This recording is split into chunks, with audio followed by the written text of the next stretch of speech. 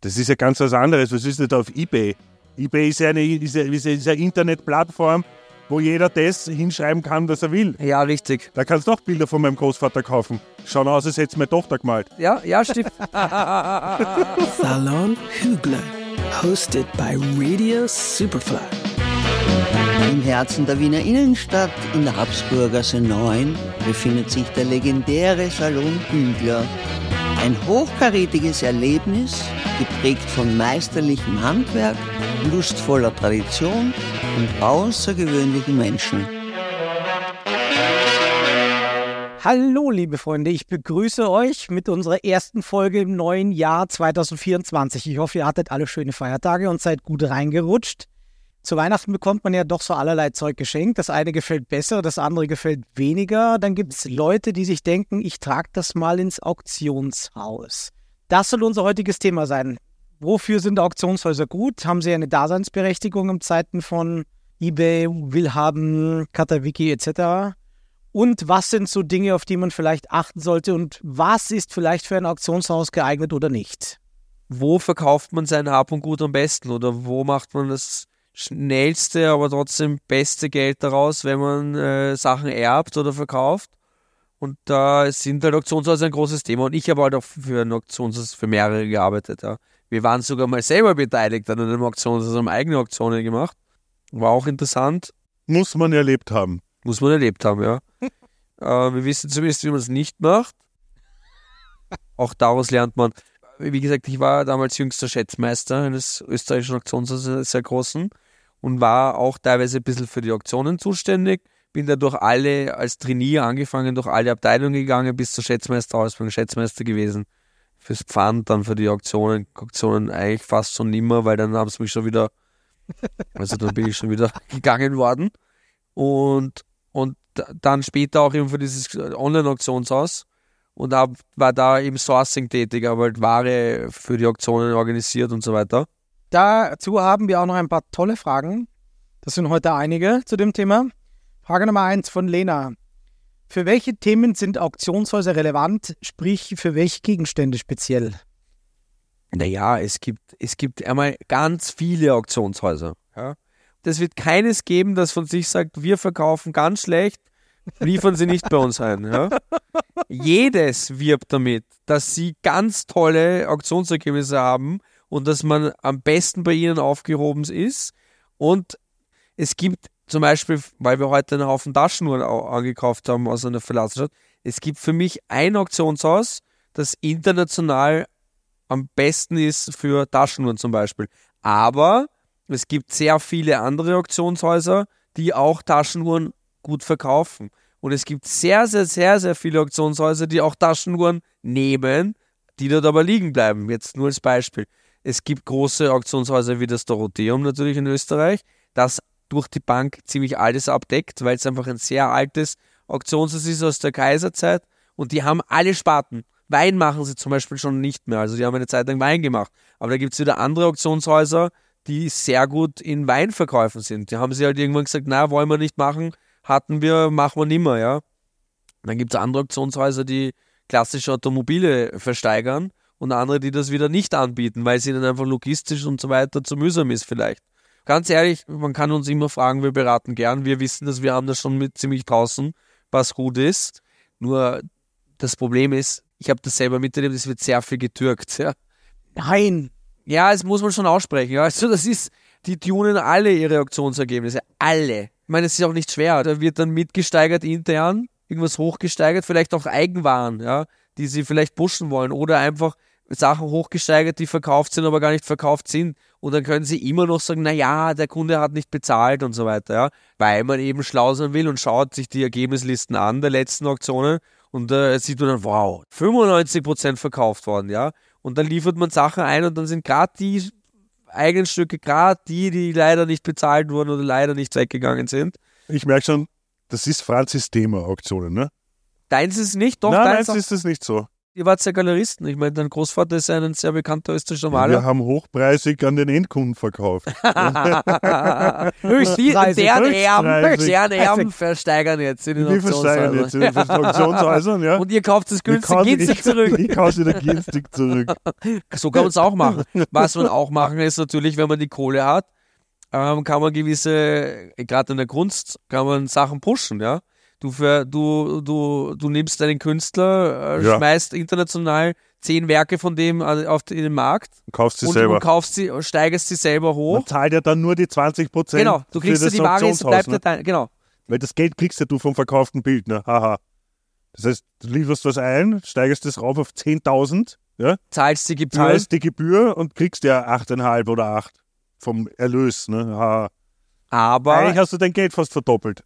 Ja, so wie es der Reini gerade erklärt hat, ist es eigentlich eine super Business. Nein, aber das vergesst du nicht, es gibt so Dinge wie Art Price, ja, da zahlst du eine kleine Gebühr und kannst immer jeden Künstler, jede Auktionsergebnis eines Künstlers, sofern der bei Auktionen überhaupt gelistet war oder versteigert wurde, kannst du sehen, aha, das machen auch die ganzen Antiquitätenhändler und Kunsthändler schauen immer, wenn du kommst, ich habe von dem Künstler, die schauen das erste, was wir machen im Artpreis. Das ist aber echt toll, wenn man dort nachschaut. Also wenn man die Möglichkeit hat, da nachzuschauen, dann muss man sich registrieren. Ich glaube, das kostet im Jahr 150 €, irgend sowas.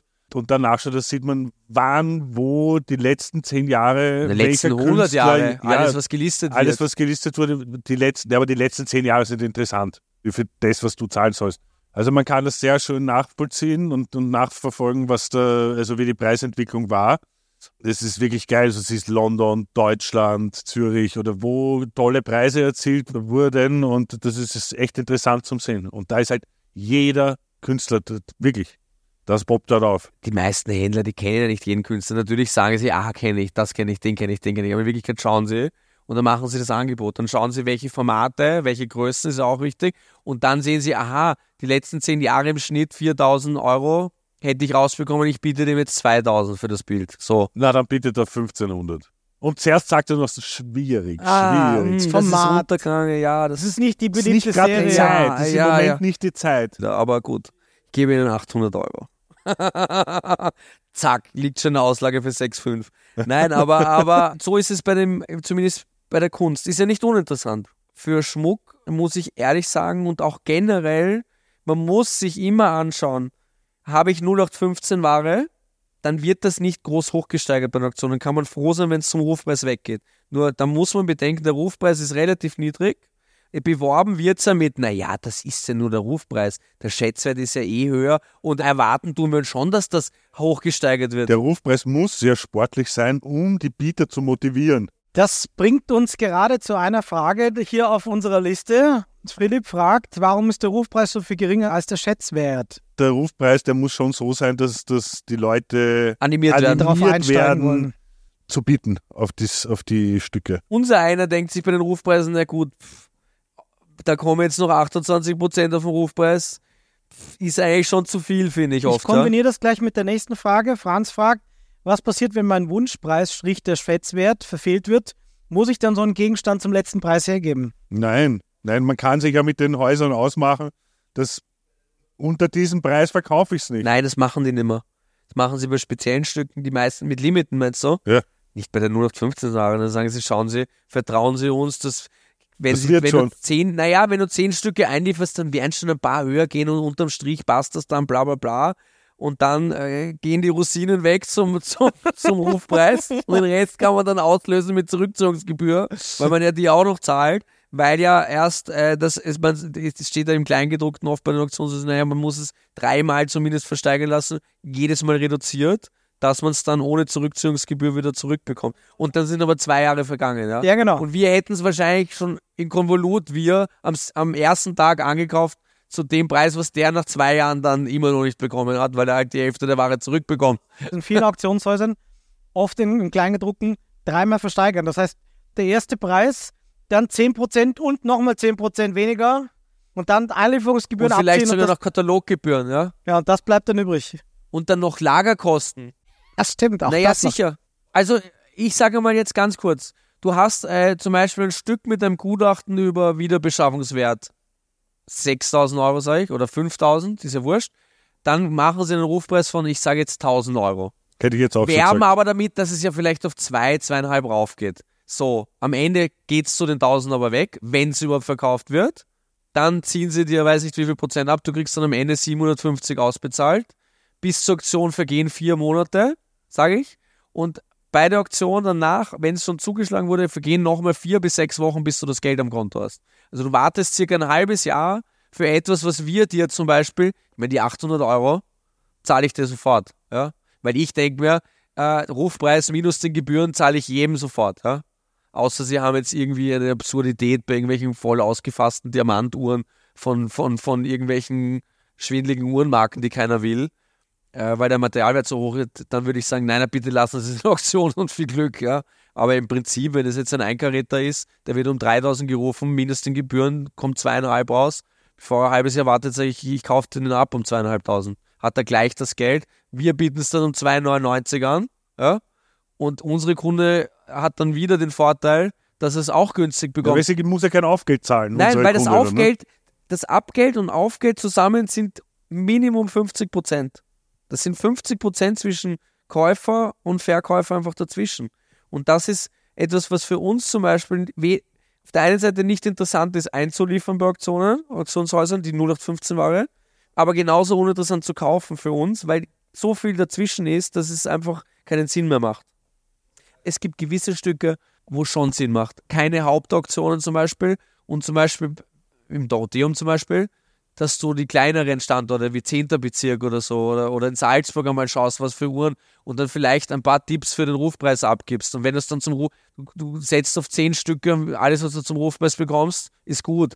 Ich mache es aber nicht, weil es mit so viel Arbeit ist, weil bei uns jeden Tag so viel Ware reinkommt. Aber viele Händler, wir kennen viele, die arbeiten. So, die gehen zu den ganzen kleinen Auktionshäusern, schauen sich das alles an, Google, schauen im Internet, geben überall Rufpreisgebote ab und so kommen die auch an Ware, wo man dann sagen kann, das ist gut eingekauft. Ja?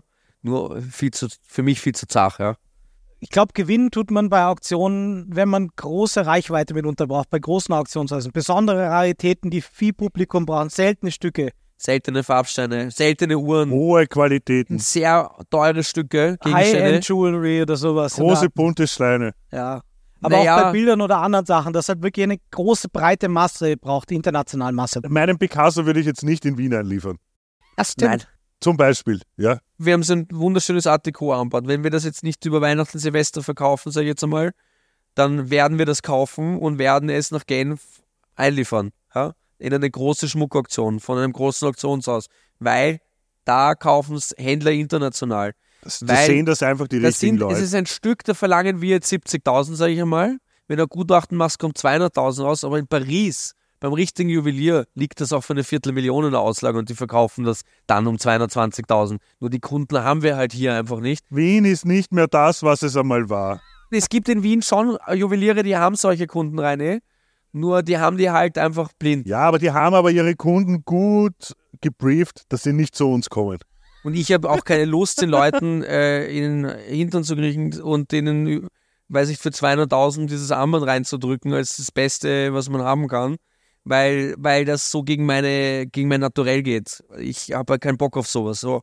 Und deswegen werden wir das wahrscheinlich zur Auktion einliefern. Da können wir mit einem Limit, da kann man weil es keine 0815 war ist, können wir sagen, da haben wir die guten Kontakte. Wir haben auch über die Firma ein Spezialeinlieferungspaket. Also wir zahlen weniger Gebühren als jetzt Private.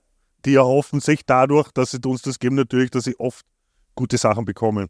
Dann kriegst du natürlich solche Konditionen. Ja. Und da können wir sagen, schau, wir liefern dieses Armband ein.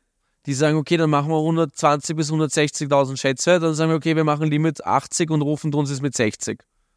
So, weißt du, was ich meine?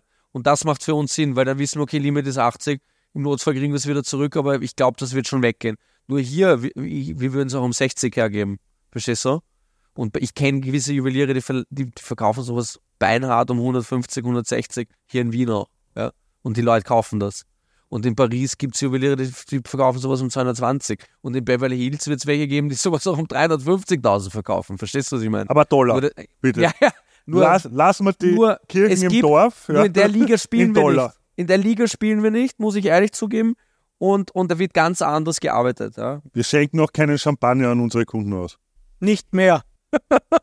Ein konkretes Beispiel aus meinem Bekanntenkreis, eine Freundin von mir, deren Vater Komponist war und sich hat von Künstlerfreunden in Ölgemälden bezahlen lassen. Und als der Vater gestorben ist, hat sie diversen Händlern im deutschsprachigen Raum die Ölgemälde angeboten, hat verschiedene Angebote bekommen, wo unter anderem für das ein oder andere Gemälde mal 10.000, 15.000 Euro dabei waren. Da ist sie hellhörig geworden und hat Fotos davon nach London zu Sotheby's geschickt. Was war das Endergebnis? Eines der Bilder war sogar das Titelbild auf dem Versteigerungskatalog von Sotheby's und hat hinterher 125.000 Euro gebracht, wo ihr ein Händler 15 angeboten hat im deutschsprachigen Raum. Für sowas ist natürlich dann ein breites Publikum natürlich interessant. International ist einfach, wenn du ein großes Auktionshaus hast, da gehen die Kataloge an alle Milliardäre weltweit, sage ich jetzt einmal. Und dann kauft ein Chinese, bettelt sich mit einem Amerikaner und dann wieder mit einem Russen. Dann hast du schon 3 Leute, die dieses Armband haben wollen und dann geht es einfach auf. Und dann geben die sich selber irgendwelche Limite und dann geht der eine noch über sein Limit drüber, weil es 3 in der Früh ist bei ihm, schon ein bisschen fett ist, ich weiß es nicht, ja. Und für sowas macht ein Auktionshaus absolut Sinn. Eine Frage von Momo. Stimmt der Mythos, dass der Preis oftmals bei Auktionen von Verbündeten in die Höhe getrieben wird? Aha, Reini, haben wir schon erklärt ein bisschen. Ja, ein bisschen sind wir darauf eingegangen. Verbündete, naja. Haben wir vorhin besprochen. Prinzipiell ist es schon so, dass ein Auktionshaus eigentlich alles Mögliche deichseln kann. Ja? Wer soll es denn kontrollieren? Du kannst das hochsteigen lassen, dann gibst du eine Bieternummer 22 oder Bieternummer 12, weiß was ich. Der sitzt im Saal und bietet alles rauf. Ja. Einer ist immer gut, so ein Handybieter, ne? Weil dann hast du eine Angestellte von dem Auktionshaus, eine hübsche, die dort steht und sagt, aha, ich hier aus Hongkong, ne? Noch ein Gebot und einer im Saal und Da werden jetzt alle Auktionshäuser sagen, nein, um Gottes Willen, was behauptet der da und so. Aber stell dir vor, du kriegst einen Ring, 2.000 Euro Aufpreis, du kriegst ein schriftliches Gebot, ich gehe mit bis 5.000. Na, um wie viel wird er weggehen?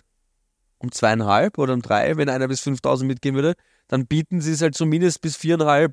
Dann sitzt halt einer im Saal und sagt, du gehst bis 4 mit oder 4,5, weil sie und dann sagen sie, Gratulation! Es war knapp, aber sie haben es für 4,5 bekommen. Zum Ruf wird er es nicht kriegen. Nein, zum Ruf wird er es eben nicht kriegen. Ist ja wurscht, zum Ruf wird er es nicht kriegen. Vielleicht ist es auch noch eine Eigenware von denen, weil die Auktionshäuser kaufen ja auch Ware und liefern selber ein natürlich, weil sie sagen, hey, das habe ich jetzt um 1.000 gekauft, das rufen wir um 2 und dann geht es um 4,5 weg, ist ja auch kein schlechtes Geschäft. Ja? Und in Wirklichkeit gab es gar keine Mitbieter vielleicht. Ja? Naja, also ich würde das jetzt niemandem unterstellen. Ich unterstelle es auch niemandem. Nein, ich vermute, es könnte so sein. Ein schriftliches Gebot öffnet halt echt alle Türen. Ja, ne? besonders wenn es ein hohes ist. Ja. Da hätten wir eine Frage, die da auch dazu passt, von Maya. Welche Rolle spielt in so einem Fall eigentlich der Auktionator?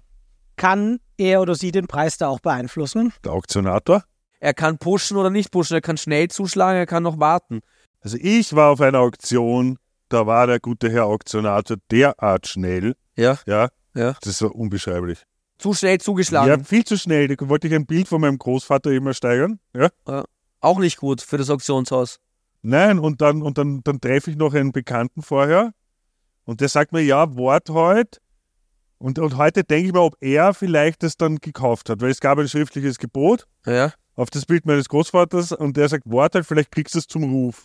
Aha. So, erster Tipp, sag niemandem, was du ersteigern willst. Das stimmt, ja. Niemanden. Kleines Minute schon fast. Ja, so. Und dann kommt es und das wird aufgerufen, schriftliches Gebot liegt vor, hebt einmal die Augen, wieder runter, bumm. Nein. Ja, zugeschlagen zu dem Ding und ich denke mir, fuck you. Kleines oder großes Auktionshaus? Kleines Auktionshaus. Ja. Und ich habe echt gedacht, scheiße. Alles klar. Ich sage, hey, was? Ich kann nicht so Die machen sich das alles Nichts, aus. erstes, zweites, das um bumm, zack, vorbei, ja, Bild weg. Ja, zum Dann hat Ruf. der vielleicht gesagt, Alter, du gehst, ich will das scheiß Bild haben, du gehst bis dahin, ja, weil es Habere sind vielleicht. Ja, meine Und du Tante hat schlägst gesagt, dann zu. bis 6.000 kannst gehen. Ja. So, und der hat das jetzt für 3,5 gekriegt mit Aufgeld wahrscheinlich. Oder er kann aber auch langsam zuschlagen, ja. Ja, wenn der Freund von ihm, der Verkäufer ist, macht das ja langsam, Genau. dass die Leute sich lange überlegen können, ob sie es dann doch nehmen.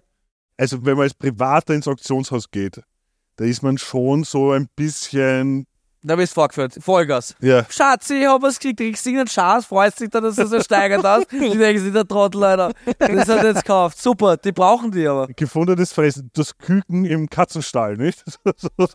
Ja, nein. Also es ist ja auch so bei den Auktionen, dass gerade wenn es diese großen Auktionen, Sonderauktionen und so weiter, dann machen sich ja die Händler teilweise natürlich schon vorher aus. Die steigern sich ja nicht gegenseitig hoch. Dann glaubst du, die steigern sich gegenseitig hoch, ja? Und dann gehst du als Privater gerade die Uhrenauktionen. Bei den Uhrenauktionen, ich meine, die Leute, glaube ich, die Privaten, die dort einkaufen, glauben einfach, haben das Gefühl, bei Auktionen sind immer Schnäppchen.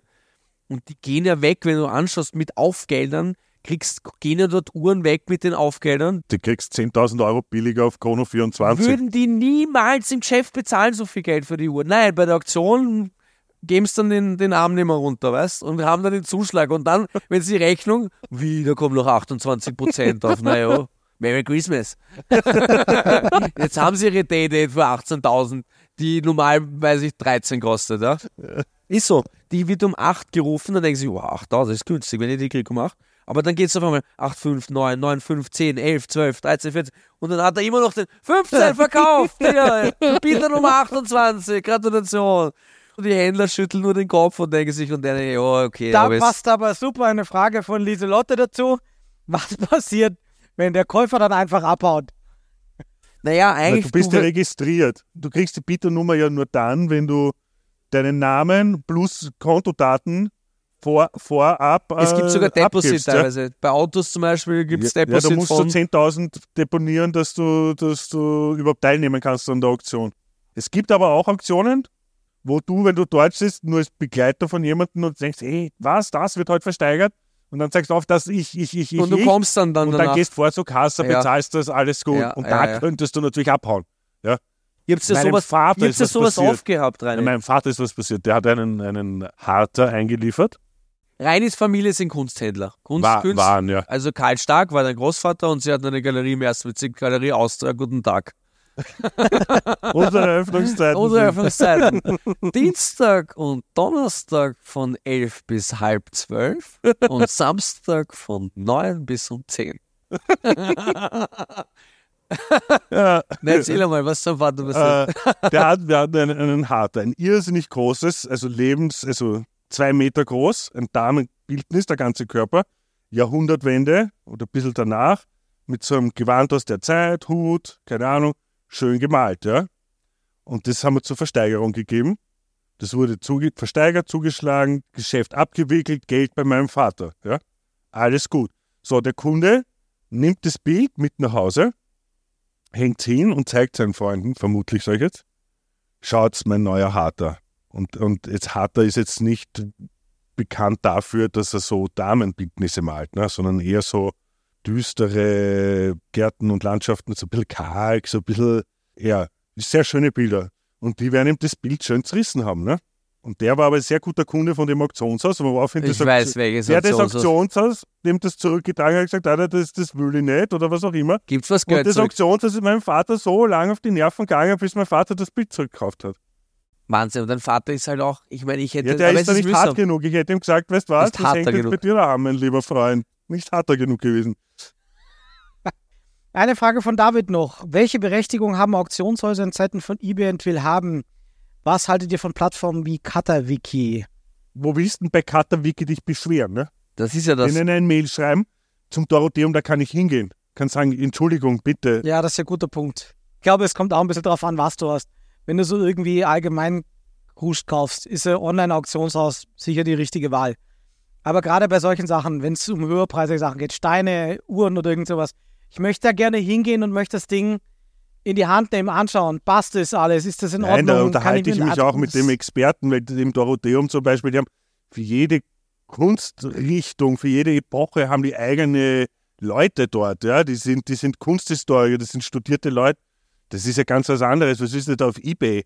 eBay ist ja eine Internetplattform, wo jeder das hinschreiben kann, was er will. Ja, richtig. Da kannst du auch Bilder von meinem Großvater kaufen. Schauen aus, als hätte es meine Tochter gemalt. Ja, stimmt. Weißt du? Ja, stimmt. Ja, stimmt. Ja, oder jetzt, was auch vorkommt, da nehmen jetzt irgendwelche alten Bilder her und schreiben unten einen Namen drauf. Nein, ich glaube, das große Problem bei diesen Online-Auktionshäusern, gerade Katawiki oder so, die schreiben auch immer, dass sie Experten haben. Problem ist, der Experte kriegt das Stück ja auch so ohne weiteres nicht zu Gesicht. Der kriegt halt die Fotos, die da online gestellt werden, er macht vom Foto eine Expertise, ob das stimmt. Irgendwas. Designgegenstände, so Mid-Century Designmöbel. Ja. Bitte, natürlich, wenn es dir gefällt. Mir fällt aus der Vitrine von meinem Meißen-Porzellan 2 Tassen. Dann gehe ich auf eBay oder Gatawiki und schaue da die 2 Meißen-Tassen nachkaufen. Ja, keine Ahnung. Aber ich würde keine... Wieso fällt das dir aus der Hand, weil du zu viel Zucker drin Ich hast? habe neulich 3 von meinen Tassen runtergehauen und Sand unter Tassen. Du hast Meißen? Ich habe Meißen auch, ja, und Rutschenreuter. Ja, ich esse ja nicht so wie vom Pappteller Rutschenreuter. oder aus dem Pappkarton. Entschuldigung. Ich sehe dich gerade so den kleinen Finger wegspreizen, so. Im Gemeindebau. Oder Designerlampen oder Alltagsgegenstände oder irgend sowas. Oder ich will eine Modelleisenbahn für mein Kind oder irgendwas. Da haben diese ganzen Auktionshäuser durchaus ihre Berechtigung. Aber hochpreisige Sachen, wo es ein bisschen Expertise braucht, würde ich die Pfoten Wenn man verlassen. Investments tätigen will und keine Ahnung hat, dann kann man nur einfach Steine kaufen, Schmuck kaufen, Uhren kaufen, die Pfoten davon lassen. Es folgt Reinis Minute. Das Wichtigste in aller Kürze, zusammengefasst von Reini. Erster Punkt, wo Auktionshäuser auf jeden Fall Sinn machen, ist bei außergewöhnlichen Gegenständen. Also wenn man einen Ring erbt mit einem 7-karätigen Rubin in feinster Qualität, ja. Bringt ihr den natürlich zu uns.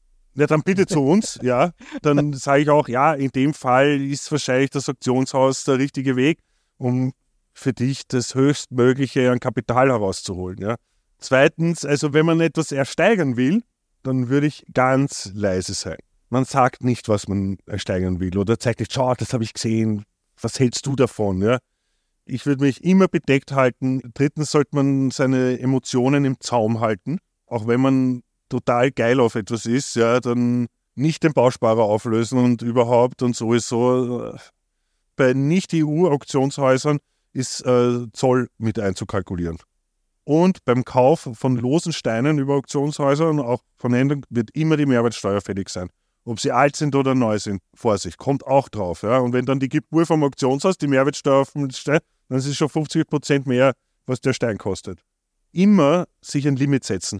Und das Limit sollte man wirklich nicht drüber gehen. Was ich selber interessant finde, und das mache ich auch oft, also wenn ich die Zeit finde, ich gehe sehr gerne in den Nachverkauf von Auktionshäusern. Sie wollen ja natürlich verkaufen, so viel geht. So, was jetzt nicht versteigert wird, kommt dann zu einem reduzierten Preis in den Nachverkauf. Und da kann man auch Gebote abgeben. Ruft den Einbringer an und sagt mal Bescheid. Und da kommt ja kein Aufgeld mehr drauf, sondern das ist ja dann der Nachverkaufspreis. Das ist dann das, was es ist. So. Und gerade da ist es bei kleinen Auktionshäusern, die nicht so eine große Oberfläche haben, bleibt bald einmal was liegen. Ne? Somit würde ich sagen, dass Schnäppchen definitiv möglich sind, wenn man die Augen offen hält. Der Hochkaräter für die Ohren. Salon Hügler. Alle 14 Tage, immer am Mittwoch. Neu auf Radio Superfly. Und jederzeit zum Nachhören auf unserer Website superfly.fm und allen Podcast-Plattformen.